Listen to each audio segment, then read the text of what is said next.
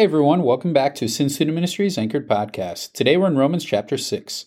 It reads, "What shall we say then?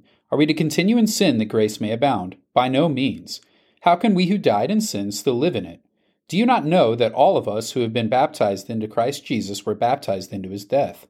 We were buried therefore with him by baptism into death, in order that just as Christ was raised from the dead by the glory of the Father, we too might walk in newness of life. For if we have been united with him in a death like his, we shall certainly be united with him in a resurrection like his. We know that our old self was crucified with him in order that the body of sin might be brought to nothing, so that we would no longer be enslaved to sin. For one who has died has been set free from sin. Now if we have died with Christ, we believe that we will also live with him. We know that Christ, being raised from the dead, will never die again. Death no longer has dominion over him. For the death he died to sin, once for all, but the life he lives to God. So you also must consider yourselves dead to sin and alive to God in Christ Jesus. Let not sin therefore reign in your mortal body to make you obey its passions. Do not present your members to sin as instruments for unrighteousness, but present yourself to God as those who have been brought from death to life, and your members to God as instruments for righteousness. For sin will have no dominion over you, since you are not under the law but under grace. What then? Are we to sin because we are not under the law but under grace? By no means. Do you not know that if you present yourself to anyone as obedient slaves, you are slaves to the one whom you obey, either of sin which leads to death, or of obedience which leads to righteousness? But thanks be to God that you who were once slaves of sin have become obedient from the heart to the standard of teaching to which you were committed, and having been set free from sin have become slaves of righteousness. I am speaking in human terms because of your natural limitations. For just as you once presented your members as slaves to impurity and to lawlessness, leading to more lawlessness, so now present your members as slaves of righteousness, leading to sanctification. For when you were slaves of sin, you were free in regard to righteousness. But what fruit were you getting at that time? From the things of which you are now ashamed. For the end of those things is death. But now that you have been set free from sin and have become slaves of God, the fruit you get leads to sanctification, and its end, eternal life. For the wages of sin is death, but the free gift of God is eternal life in Christ Jesus our Lord. So as we continue to walk through what Paul is talking with us about here, he understands that he's laid a lot at our feet and he's given us a lot to ponder. And now he's going to start to really anticipate questions or struggles or things that the Roman church is going to have a greater need to understand and really flesh it out in some different ways. And so he starts to do that here in chapter 6. And as he gets into that, we're going to start with our question before we focus in on the greater part of what the chapter is focusing on. Because it almost seems like right off the bat here, he starts to say that baptism is this super important mark of your faith. And so let's talk about that. Is it the baptism that's saving us? Is it something else? Why is it that Paul is bringing that up here as he begins this concept and this focus here on how we've died to sin, but now live in Christ? Yeah, just really understanding just what his audience was thinking about when they are even thinking of the word baptism. And from a historical point of view, it wasn't what we understand baptism is something that's done by the Spirit, but also maybe a dipping in the water and when people get baptized in church. But in those days, baptism was actually when they dyed a piece of fabric and they were changing the color. They would actually dip the fabric into the dye, and the dipping of the fabric and then pulling it back out was a baptism. And the same thing, even if they were drawing water from a well, they would dip the cup or the bucket under the water, submerge it, and then they would pull it back up. And that dipping to pulling it back out was considered the act of it's been baptized. The bucket's been baptized, or the piece of cloth has been baptized. That's what we have to think of. But what Paul was talking about here was not a physical baptism where you would be then identifying with the other members of the church, letting them know that you believe the same things they do. He is talking about a spiritual baptism. This is where in the justification process, God has now indwelled you with the Holy Spirit, and you've been considered baptized. Because why? Your old nature, your sin nature has been buried with Christ, put down, and now the newness of you is risen. You are a new man. And it talks about that in verse 4. We were buried, therefore, with him by baptism. That's the Holy Spirit coming in you into death, right? That's dead. Why? In order that just as Christ was raised from the dead by the glory of the Father, we might walk into the newness of life.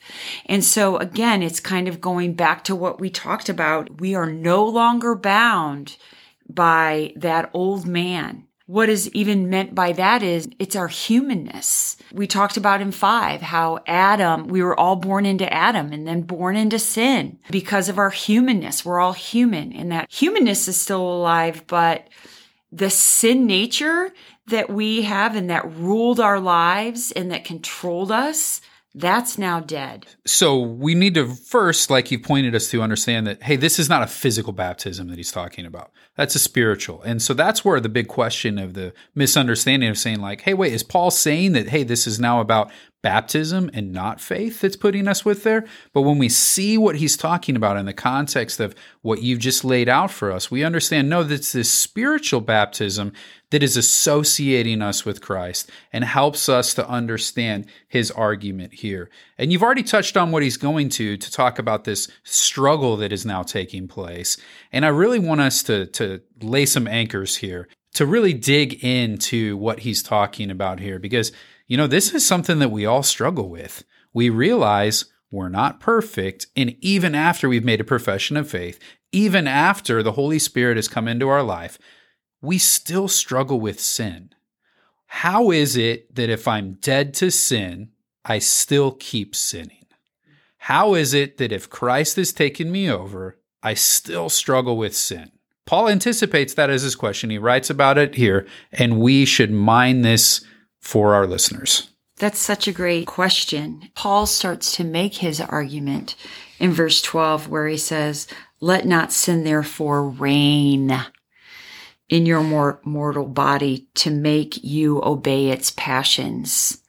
My spirit now, I have the Holy Spirit in me. He has now given me the power to be free to righteousness. I am no longer a slave to sin like I once was. It doesn't have that power over me, but I still am in my mortal body, and I still am a human being. And as long as I am still a human being, I am now there tempted to sin." And what he's saying is that the body is associated with sin, really referring to my humanness. And as long as I am in this body, because I was born into Adam, I am going to have a problem with sin. And my body is supposed to be used to honor God, right? My mouth, my hands, I'm to go serve him, but I don't do it. I have been freed to now practice righteousness. I couldn't do that before. But look down to verse 15. It says, "What then? Are we to sin because we are not under law, but under grace? By no means." And what we have to look and see there is that he's not talking about a lifestyle of sin. That's really what I have been freed from. I still occasionally sin, and that's really what he's talking about. And he's really referring to our relationship to righteousness. I don't have that lifestyle of sin anymore. My relationship to sin, as far as its rule over me, it's dead. That's so good, Ursula. And if you have been with us on Sunday morning, you heard Pastor Jeff talking through an individual who was a false teacher who was talking about these types of things, basically saying, hey, if you are now freed from sin, hey, you can kind of just do whatever you want. That's not what this is saying. In fact, it's saying the exact opposite. If you are acting like that, if you are still allowing sin to reign in your body, as he said here in this passage, salvation is not present. If you're struggling with the occasional sin, that's a part of living in a fallen world. And he's really going to help us to see in chapter 7, if you're at that place where you're sensitive over the struggle of your sin, hey, that's a good place to be, because that's showing a heart that is humbly submitted to God. and is struggling with the fallen world that they live in and desiring to give God a greater stamp on their heart and desiring to have victory over that sin in the mortality that we have here. But this is not the only place that Paul talks about this. He goes in so many other passages and talks about the struggle and talks about it in other ways that I think would be beneficial for us to touch on here so that we can understand the totality of the teaching of Scripture when we think about our struggle with sin and what God has given us to work through that process. Yeah, Paul does do that. He does go on and shows us about really putting our sin to death. But the one thing he does contrast in this chapter very well is the law. And you remember we're no longer under law, right? Because really the law shows me my sin. I couldn't even see my sin before. And now all I see is sin. It's not that we're perfect, but again, my relationship to sin, I'm no longer controlled by that, right? It's no longer my master. And in theory, I never have to sin again, except for I am still human. So I'm going to, right? In Colossians 3:9, Paul talks about this. He says, and this is our relationship to occasional sin, do not lie to one another, seeing that you have put off the old self with its practices, right? The old self is my old identity, who I used to be. I need to stop fooling myself that I no longer have the power to not sin. I've been freed to righteousness. I've been freed to have the power to no longer sin. And he also says in Ephesians 4:22, he says, to put off your old self, which belongs to the former manner of life and is corrupt through deceitful desires. And 23, be renewed in the spirit of your minds, because that's where I tend to sin, and put on the new self, created after the likeness of God in true righteousness and holiness. I am to now use my body to honor God. I am to walk. Paul will flesh this out actually even more starting in chapter 12 of Romans, where he says we're to present our bodies as a living sacrifice. But I don't want to give all that away. But again, just know he gives us grace. It's a free gift. And when we receive that grace, if we go back and look into chapter 5, that free gift he gave, that death won't reign, sin won't be a master over me. And you're going to have a master. You're going to have a master of sin, and you're going to have a lifestyle of that sin, or you're going to have a master of righteousness. Your master will be Christ. And if you have a lifestyle of sin, then you need to think and work out your salvation with fear and trembling. You need to ask yourself, am I really in Christ? Is that really where my identity is laid? And it's important for all of us to look at that.